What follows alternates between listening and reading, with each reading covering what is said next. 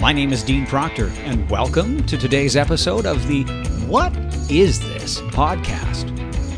In late 2019, I came into possession of several thousand 45 RPM records from the 1950s to 1980s. In excitedly pulling them from the boxes to examine them, and having been a music fan for my whole life, many of these artists and their records were familiar to me. At other times, though, I found myself after putting one on a record player asking, what is this? This podcast, focusing on rare records and odd audio from my own collection, complete with their pops, crackles, and cue-burn intact, is an attempt to answer that question. What is this? You ain't nothing but a hound dog, you're crying all the time. You ain't nothing but a hound dog, crying all the time. Well, you ain't never caught a rabbit and you ain't no friend of mine. Well, they said you was high class. Well, It was in July of 1956 that Elvis Presley released that song, and it would become his signature song. There he was, 21 years old, and Hound Dog shot him to superstardom. The song was on the top of the charts, the pop charts, the country charts, and the R&B charts, and it stayed at number one on the pop charts for 11 weeks. It would sell over 10 million copies worldwide, and it was a cover version. The original version came out in 1952 by Big Mama Thornton. It sold about 500,000 copies, and it was her biggest selling record. She never hit those heights again. She died in 1984 and never received the due recognition that was hers. Why? Well, it's hard to say, but one thing is clear. She was an African-American woman. Elvis was a white man. You know, when I started to plan out this episode number 3, I had in mind just to do simple comparisons between original releases and subsequent cover versions. But I soon realized there was a deeper story that I wanted to tell, that there was a whole other way to ask the question that serves as the title of this podcast. What is this? Let's go back to the 1950s for a little more context. There was an enormous transition in popular music happening at that time. You had basically 3 categories of music. You had pop music, the derogatory termed race music, and you had hillbilly music. Pop music, that came out on one of the 6 major labels: Capitol, Columbia, Decca, MGM, Mercury, RCA Victor. The other 2 categories, they were mostly the domain of specialty recording labels like Chess in Chicago and Savoy in Newark and Specialty in Hollywood and the largest one in New York, Atlantic. And each of these categories had their own charts that measured each song's popularity. There was a change happening by the mid-1950s, though. And it's no coincidence that that change was happening at the exact same time that rock and roll was being born. Now, cultural realities of that time sadly meant that rhythm and blues artists had difficulty getting their records played on what was basically white-dominated radio. And instead, what would happen is that mainstream artists, primarily, let's be honest, white artists who already had a following of their own, they would just re-record their own versions of R&B hits and get them played on the radio. The originals, due to race and prejudice, were not being played on white radio.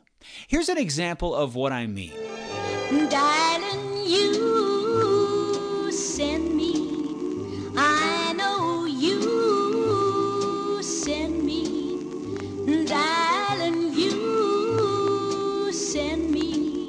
Honest you do, honest you do, honest you do. Whoa, you thrill me. I know. That's you. Teresa Brewer and her take on an amazing Sam Cooke song, You Send Me. Here's another one, a little more subtle, but it makes the exact same point. It's another Elvis-related example, too. His love song called One Night.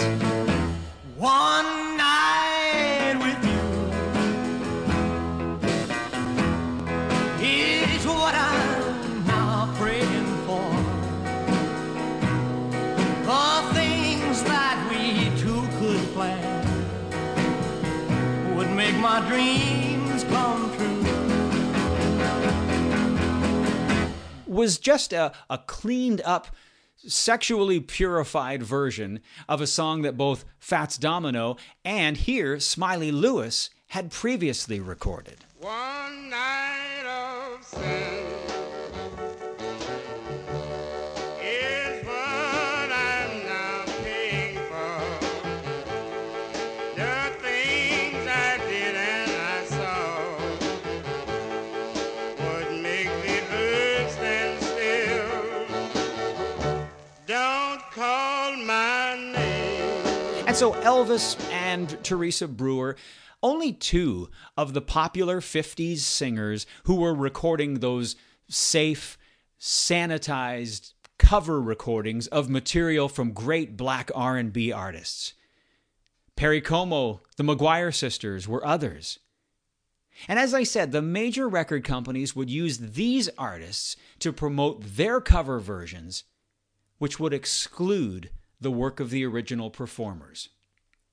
Here's a couple of examples. I'm going to let you be the judge of which version you think is the better one. Let's start with a classic rock and roll song, 1954. Here's Ivory Joe Hunter. Old dresses, sun comes shining through. Well, you wear old dresses, sun comes shining through. I can't believe my eyes, all the mess belongs to you. I believe to the soul you devil is now. I believe to the soul you devil is now. Well, all I work fast my money go. I said shake, round and roll, shake, round and roll, shake, round and roll, shake, round and roll. Well, you won't do right to save your doggone soul. Yeah, blood. Now, of course, you recognize that song. And now here's the more white bread, more familiar, less sexually explicit version from Bill Haley and his Comets. Work it out in that kitchen and rattle those pipes. Yeah, get out in that kitchen and rattle those pipes and pans. And I'll roll my breakfast 'cause I'm a hungry man. Then shake, rattle and roll. Come on, shake, rattle and roll. You gotta shake, rattle and roll. You better shake, rattle and roll. Yeah, you won't do nothing to save your doggone soul. Oh, you wear those dresses. In 1955, Nappy Brown recorded this great song. So don't be angry and drive me away. I know I was wrong. Please let me stay. Well, I've been a fool, dear. Hurt you, I know. But I realize now that I loved you so. If you will forgive me. And very quickly, the same year, the clean-cut, white doo-wop group The Crew Cuts, yes, the ones of Shaboom fame, came out on the Mercury label with this version.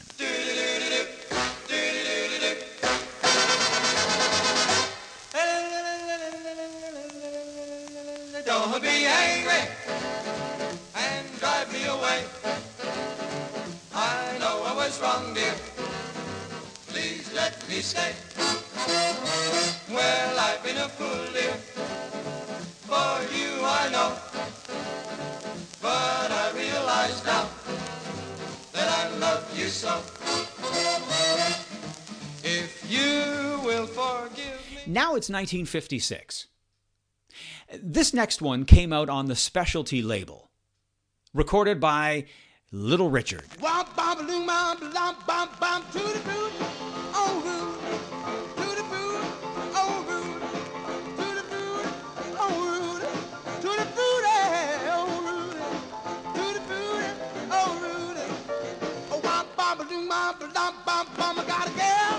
Well, in 1956, white radio was never gonna play that song. But it's a good song.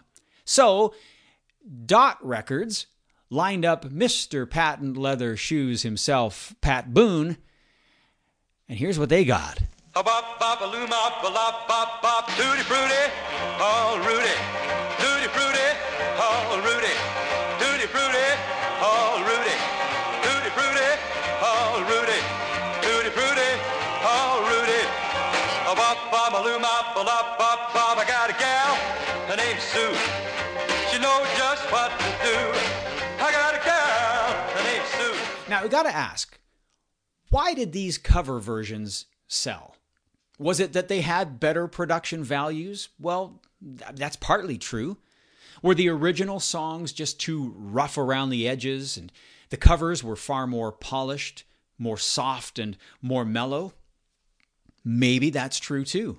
But let's be honest. Simply put, the reason that they sold more was racism. Racism and prejudice in its most obvious form. Now, I'm not suggesting, don't hear me say that that was true of the artists themselves. I have no way of knowing that firsthand. But was the music industry one that built itself on white people taking advantage of black people? No argument whatsoever. Well, actually, there is one argument. It's an argument that brings us back to Elvis and the song that we started out this episode hearing, Hound Dog. So, as I said, the song was originally recorded by African-American woman Big Mama Thornton. But she didn't write it. That song was written for her by Jerry Lieber and Mike Stoller, a couple of white, Jewish, American guys that were at least 19 years old at the time. So, it strikes me that assigning certain music to one race or the other is just too simplistic.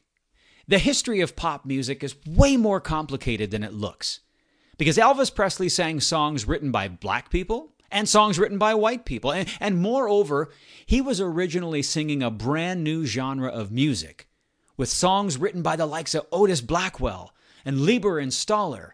And it was a hybrid of music, and it's still known today as rock and roll. What Is This is a podcast focusing on rare records and odd audio from my own collection of 45 RPM records. If you enjoyed this episode, please consider sharing it with your own social media circles and encouraging others to subscribe. If you have any questions or comments about today's episode, or any episode for that matter, email me at deanproctor@gmail.com. That's Dean with an E. And until next time, thanks for listening.